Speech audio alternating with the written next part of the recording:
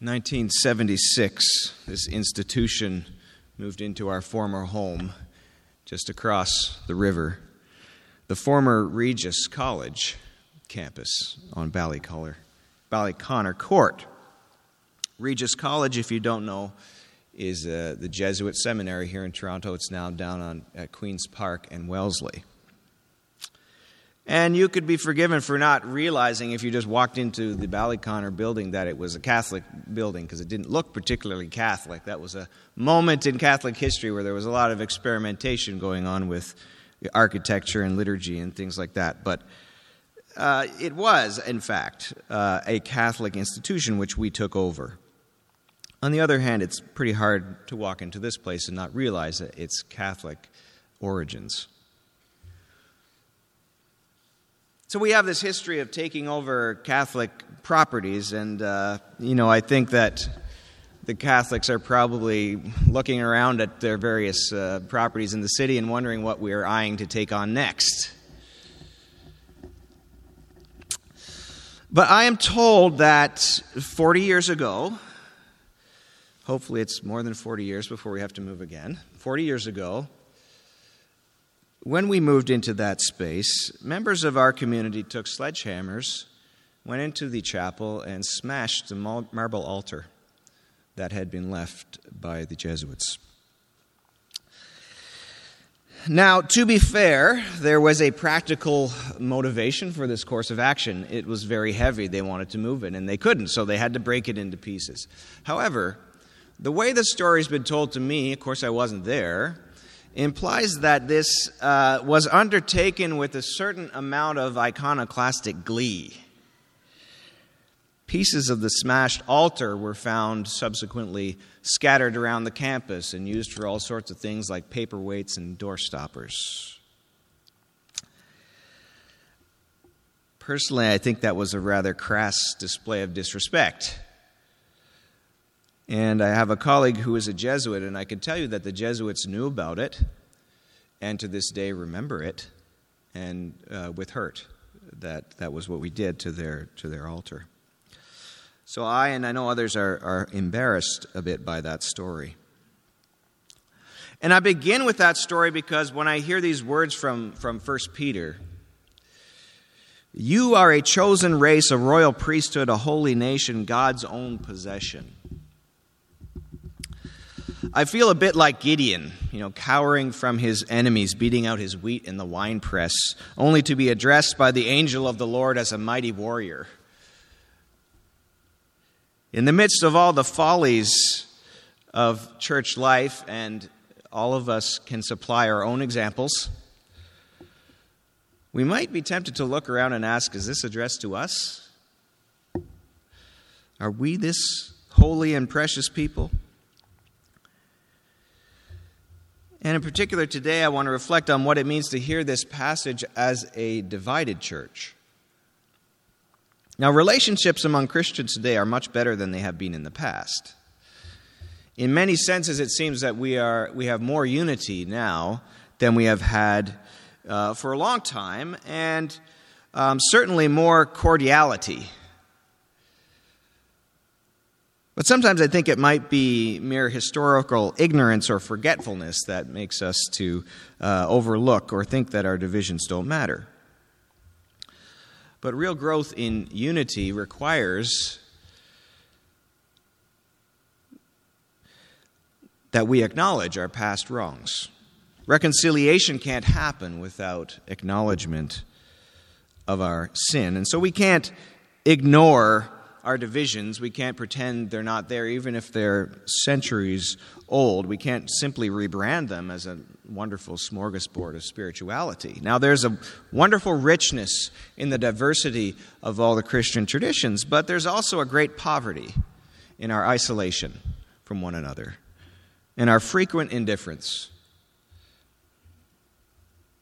We've come a long way, but sometimes I wonder if there isn't a sheen of Canadian niceness over our relationships with our brothers and sisters from other churches. We Canadians, we pride ourselves on being polite, right? But I've also been told that some newcomers to Canada find our politeness to be a bit superficial. We don't want any unpleasantness, but we also really don't want to get involved in other people's lives. We don't want to hear about their problems, and never mind talking about our own. But of course, the unity of the church requires something much deeper than cordiality. It's about being joined together, being built together, as 1 Peter describes it. So the challenge of Christian unity requires that we pray for real reconciliation within the Christian community so that we can be ambassadors of reconciliation outside of the Christian community. And if we really grasp the scandal of division and the challenge of reconciliation even among Christians, and if we heed the words of Christ who prayed that we would be one as he and the Father are one, so that the world might believe, then we too might be moved to get down on our knees and join with Christ in praying that prayer. Because on some days it seems next to impossible that we might actually be the people that the gospel proclaims us to be. But we don't have to skip over our sins, see, when we proclaim God's mighty deeds. The scandal of our disunity is something that must be borne. And in spite of our Canadian politeness, it is a scandal. It is a scandal that we cannot all share the Lord's Supper together. It is a scandal that we can't recognize one another's baptisms. It is a scandal that we cannot act together in mission, or that we simply don't, even when we could, in the face of great need. And these are all complicated questions, and I'm not saying there's an answer to them. I'm not saying we can overcome them. I'm just saying we need to acknowledge that the problems are there, that they are scandalous. But we can bear this scandal of our disunity because it can be borne, because we proclaim not ourselves, but Christ crucified. Because the hope of the church comes from outside of the church. And Charles Wesley expresses this wonderfully in a poem where he compares the church to the moon, which, though it may shine brightly, has no light of its own. He writes, "Fair as the unclouded moon with borrowed rays she shines. Shines, but, she changes soon. And when at full declines, frequent long eclipses feels. Till Jesus drives the shades away, all her doubts and sins dispels, and brings the perfect day." So the church does indeed shine, but it shines with borrowed rays, reflecting the glory of Christ, though our sin often clouds that reflection. But you are a chosen race, a royal priesthood, a holy nation, God's own possession. The second and third of these descriptors echoes Exodus 19, which we read. But you shall be for me a priestly kingdom and a holy nation. And this is the charge delivered at Sinai as the newly liberated people prepared to consecrate themselves and receive the law. A helpless people brought out by God's mighty hand to be his witnesses and representatives in the world, called to reflect his glory and his holy character in their life together. And the first and the fourth of these four descriptors, the chosen people and God's own possession, echo Isaiah 43, 20-21. "For I give water in the wilderness, rivers in the desert, to give drink to my chosen people, the people I formed for myself, so that they might declare my praise." So here the promise comes to the people in exile, seemingly lost again, thrust out by God himself, and yet they are assured they remain God's chosen people, formed for his possession.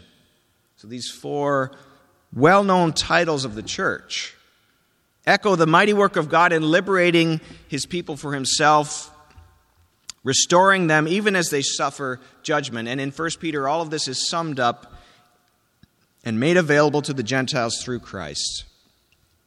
We who have been, as it says in the beginning of the book, born again into a new and living hope through the resurrection of Christ from the dead, we become God's chosen and precious people because we're joined to Christ.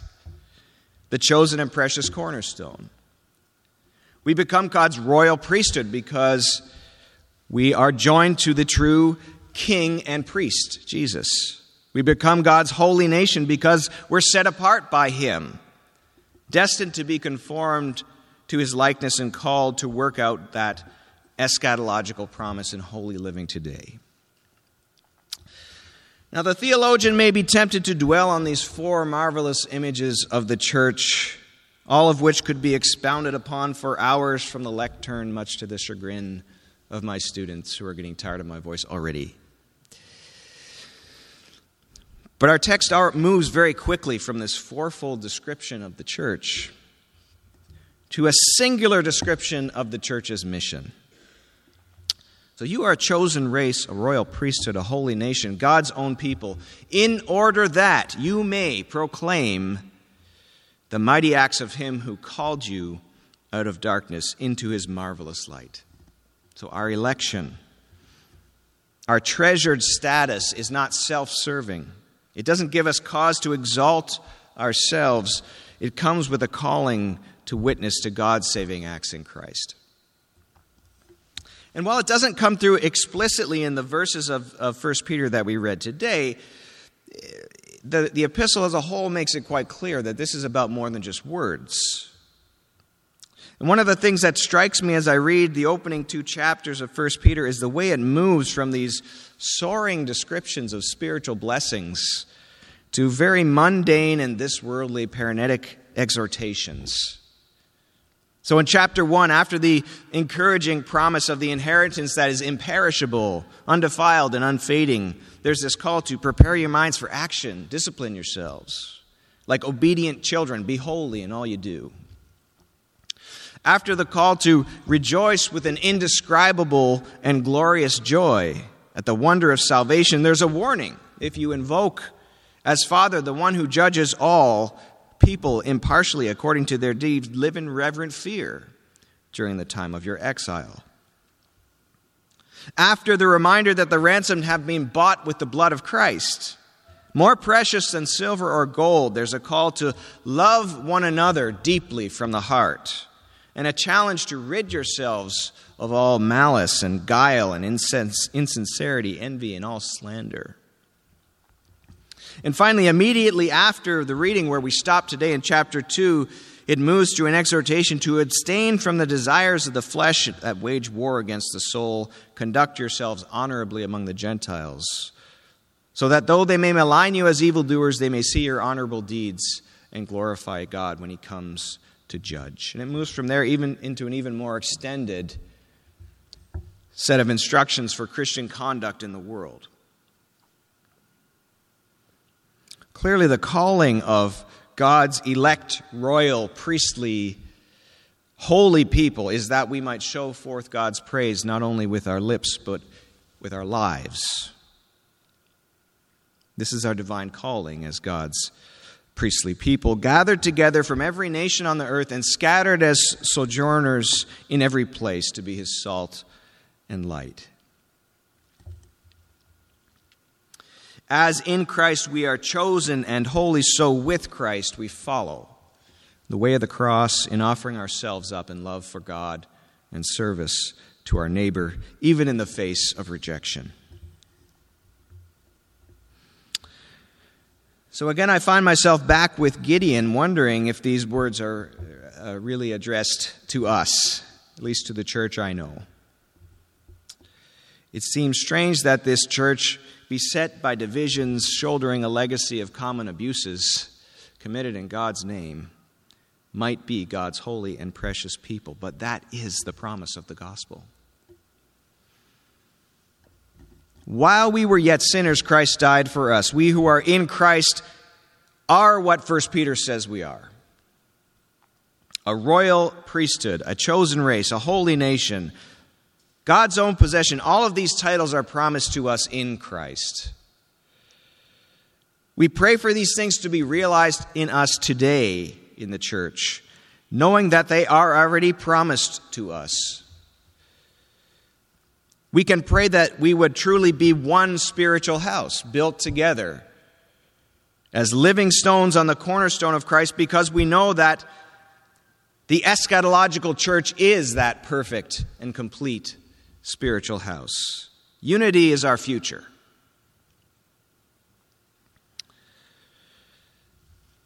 God will bring it about, in spite of present appearances. It is strange and mysterious, but it's no less strange and mysterious than God's call to Abraham, God's rescue of Israel. No less astounding than God's faithfulness to unfaithful Israel in exile.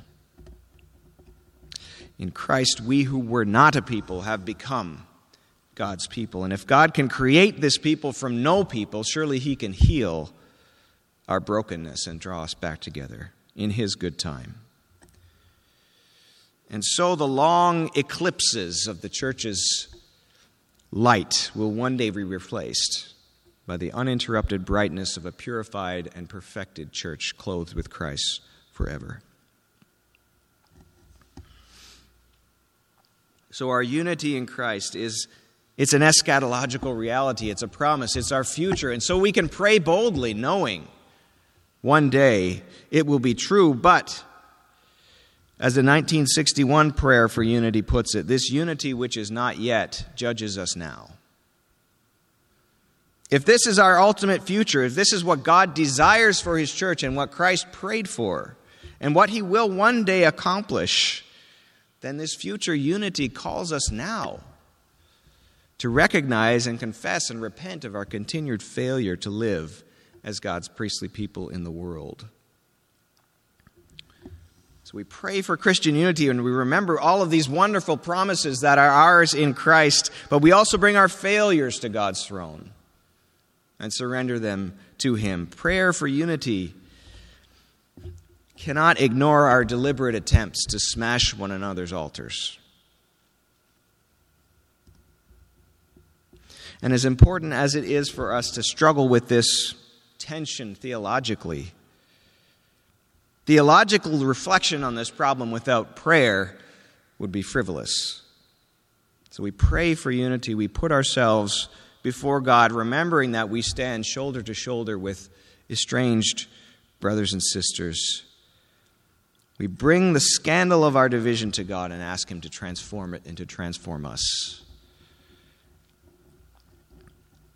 So we pray in hope that we will one day be what God has called us to be in Christ, that we will grow up in our salvation,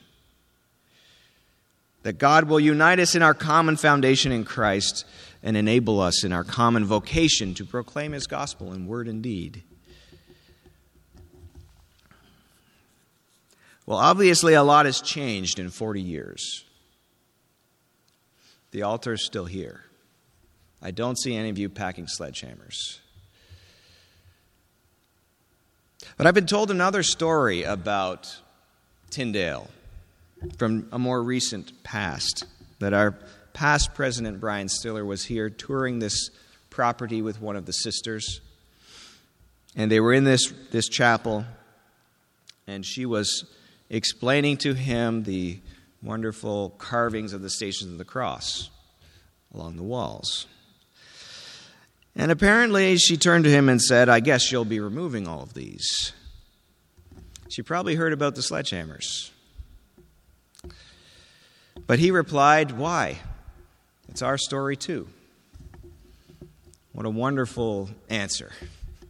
The story of the cross is our story too. It's one story, one chosen, royal, priestly, holy people, built upon Christ as our cornerstone, with one future toward which we are all journeying, and one calling: to proclaim God's mighty deeds and follow Christ in offering ourselves to the world. Amen.